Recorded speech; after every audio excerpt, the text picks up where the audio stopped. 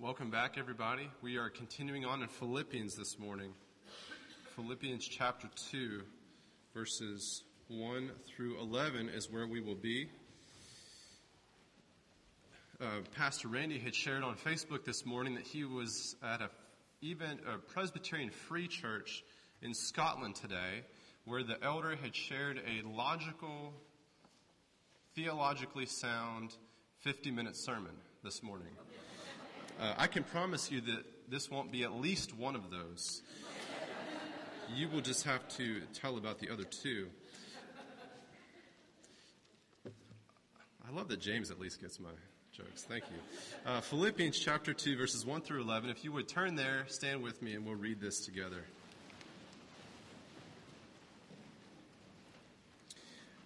Father God, we ask that this morning you would open our hearts and our eyes to your word. Father, that you would allow it to penetrate into our souls. That you would speak to us and speak through us, we pray. In Christ's name, amen. Philippians chapter 2, verses 1 through 11. So if there is any encouragement in Christ, any comfort from love, any participation in the Spirit, any affection and sympathy, complete my joy by being of the same mind, having the same love, being in full accord and of one mind. Do nothing from rivalry or conceit, but in humility count others more significant than yourselves. Let each of you look not only to his own interests, but also to the interests of others. Have this mind among yourselves, which is yours in Christ Jesus, who, though he was in the form of God, did not count equality with God a thing to be grasped, but made himself nothing, taking on the form of the servant, being born in the likeness of men, and being found in human form, he humbled himself by becoming obedient to the point of death, even death on a cross. Therefore God has highly exalted him and bestowed on him the name that is above every name, so that at the name of Jesus every knee should bow in heaven and on earth and under the earth, and every tongue confess that Jesus Christ is Lord, to the glory of God the Father. This is God's inspired word for us this morning. You may be seated.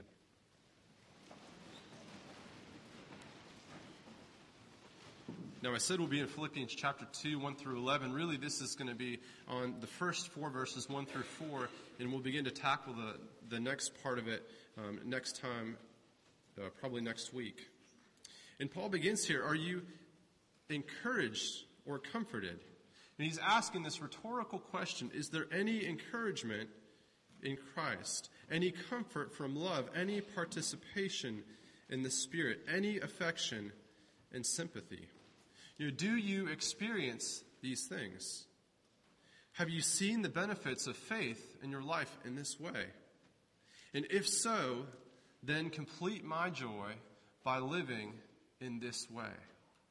Now remember that Paul is he's talking from prison.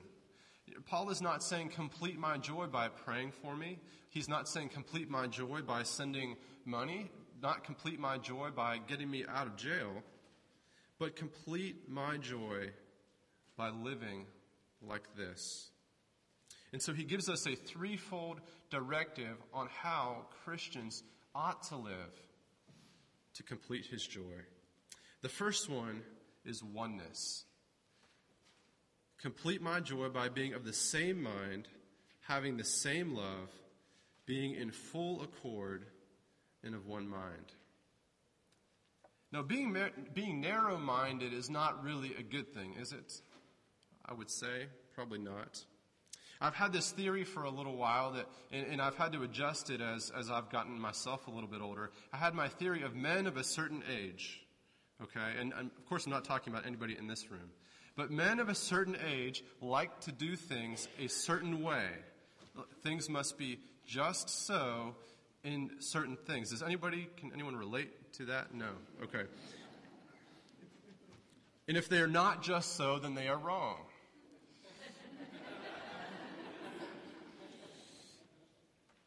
But really, it's not just men of a certain age, and it's not just people of a certain age, but I think this is kind of all of us. And I was going to share an example from a relative of mine on Facebook. I decided it was a little bit too mean, and so if I wanted to humiliate someone, it has to be myself.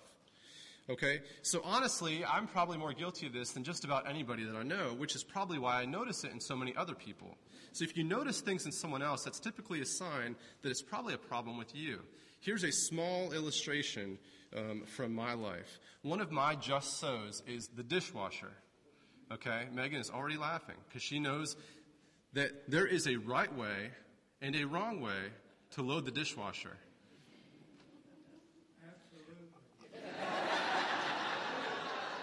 Amen. I believe that with every fiber of my being. Things have to go in there just so. And there's this glorious feeling about opening up the dishwasher 4 hours after you push the button, and everything that was perfectly arranged is now perfectly clean, and you can take it out and put it in their perfect little places. Right? It's just this wonderful thing of beauty. It has to be just so. If you want more of my just so's, you can talk to Megan. I'm sure she would love to fill you in on them. I don't want to publicly embarrass myself any more than necessary.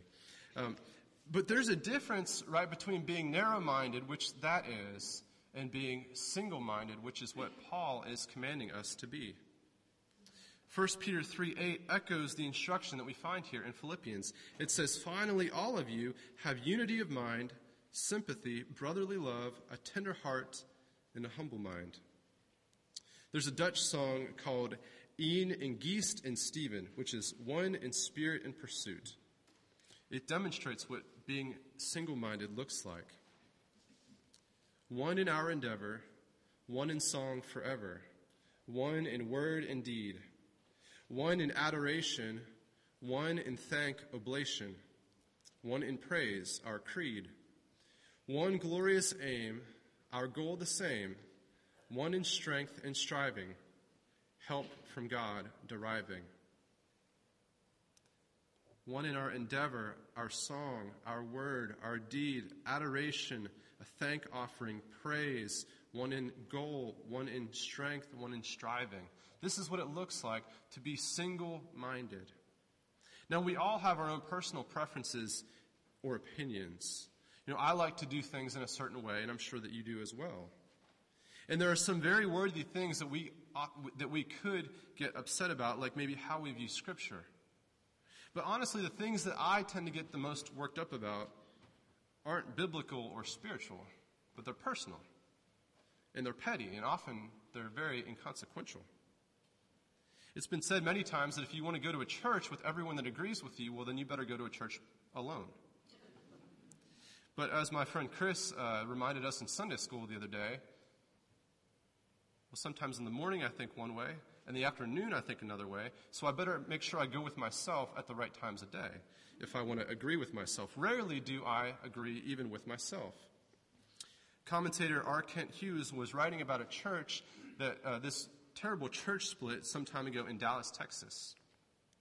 It was this big, nasty, contentious argument among a church where both sides actually went to a judge to sue each other for possession of the church property.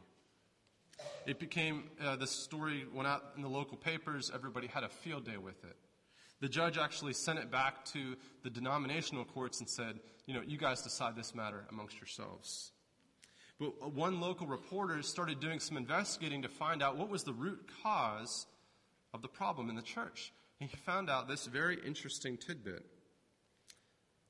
The origin was that at one church supper, there was a child seated next to an elder, and the child got served a larger slice of ham than the elder of the church.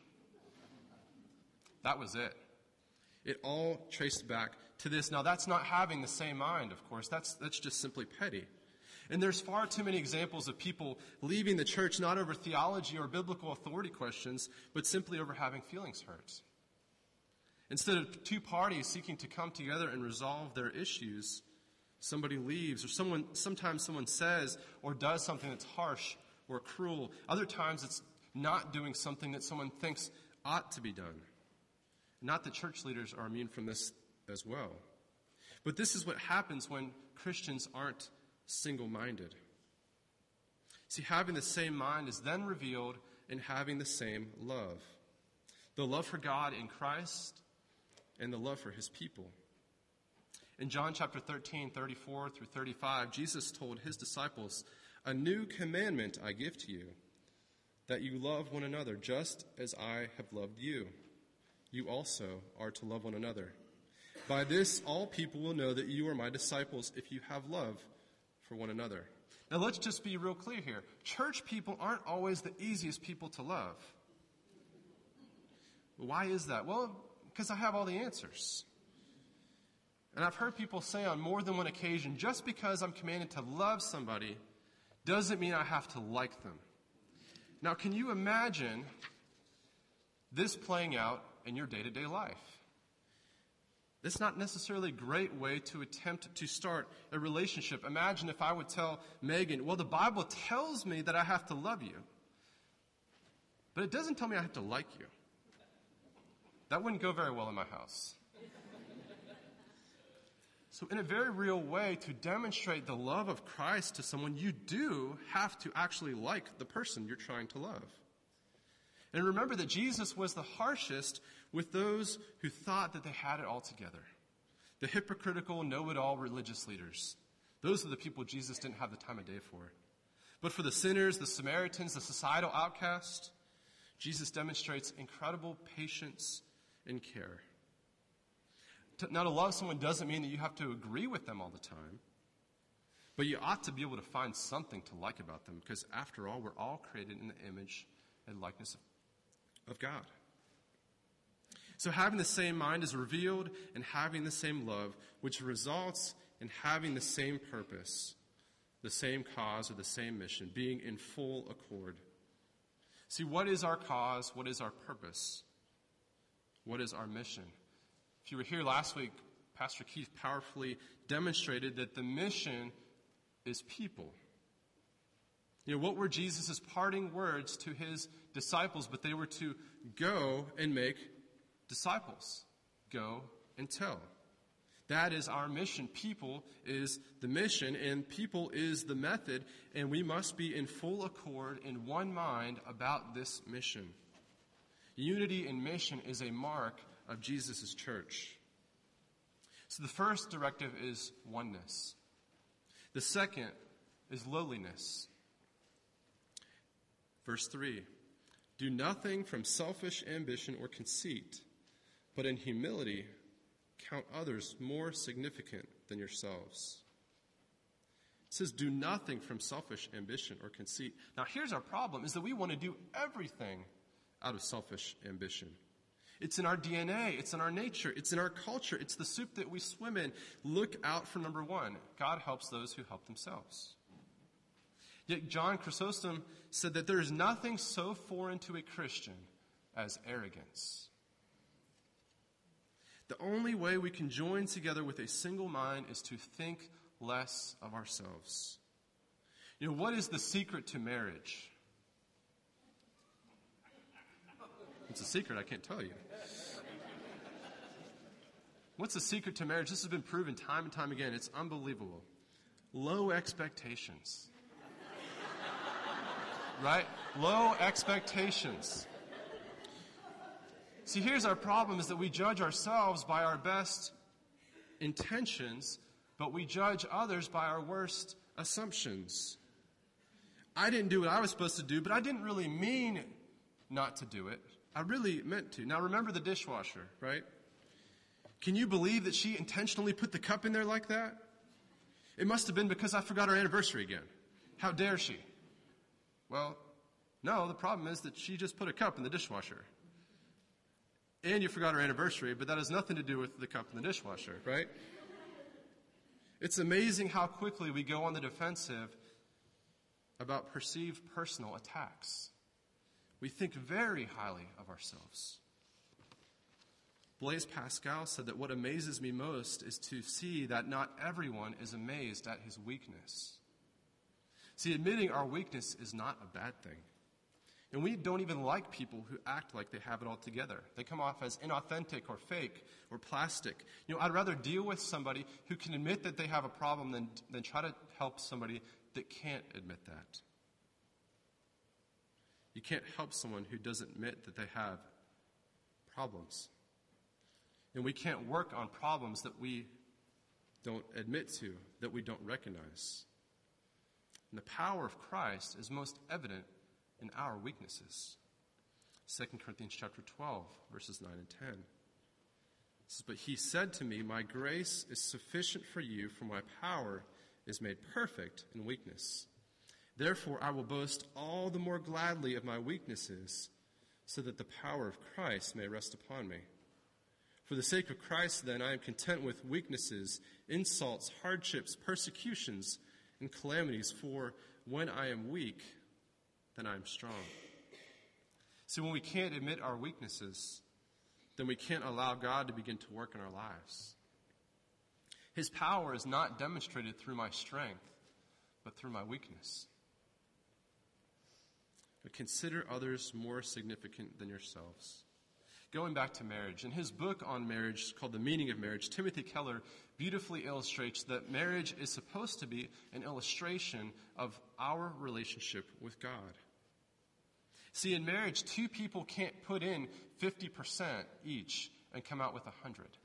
That's not how the marriage math works. You have to have 100 and 100 coming together to form 100. To love and care for someone else is not a half-hearted affair. See, love is putting someone else's needs before your own. And there's a saying that humility isn't thinking less about yourselves, but thinking about yourself less, which is mostly true.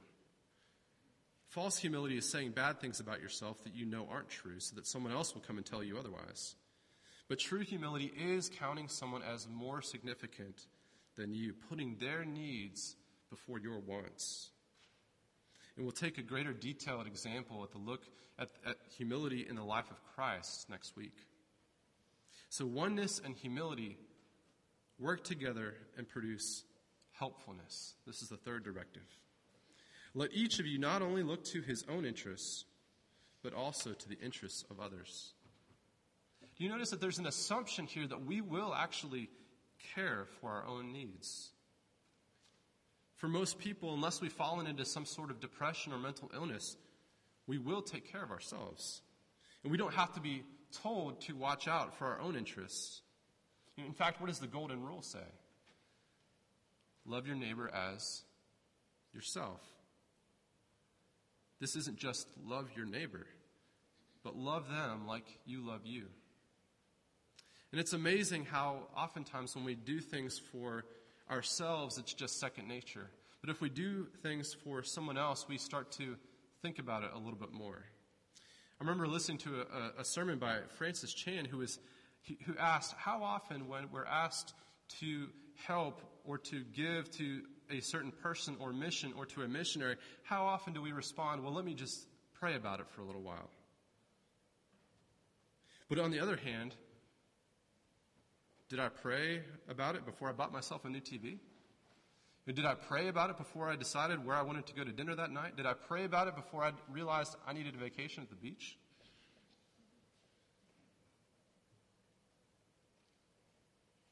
Did I have to sit down and discern the will of the Lord, or did I just think, well, yeah, I need a TV and that one's on sale?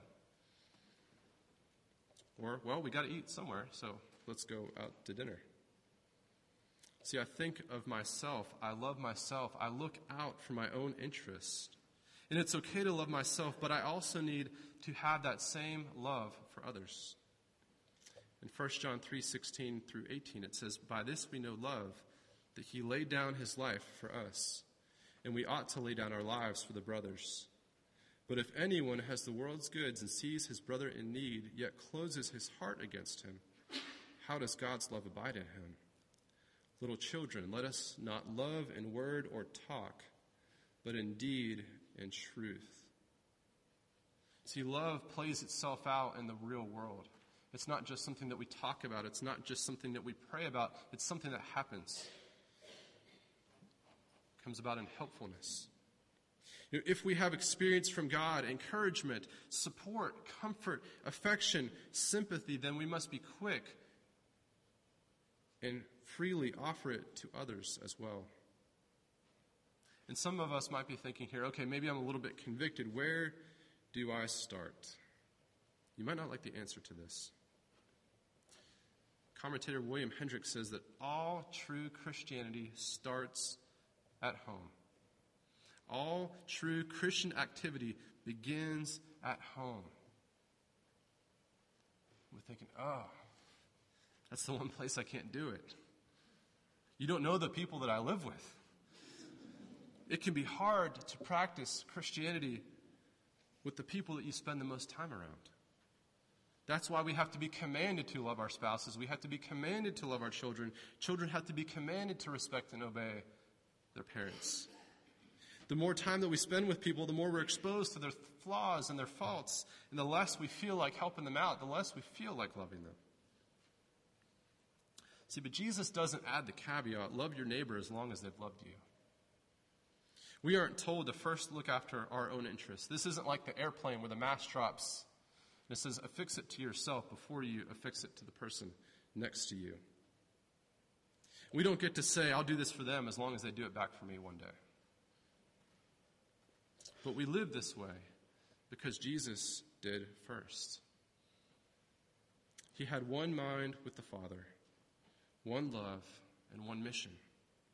He made himself low and offered the greatest help the world has ever known to those who didn't even realize how bad off they were, to a stubborn and selfish and arrogant people. Even for you and me, he gave his life. That is the example that we're called to follow. Let's pray.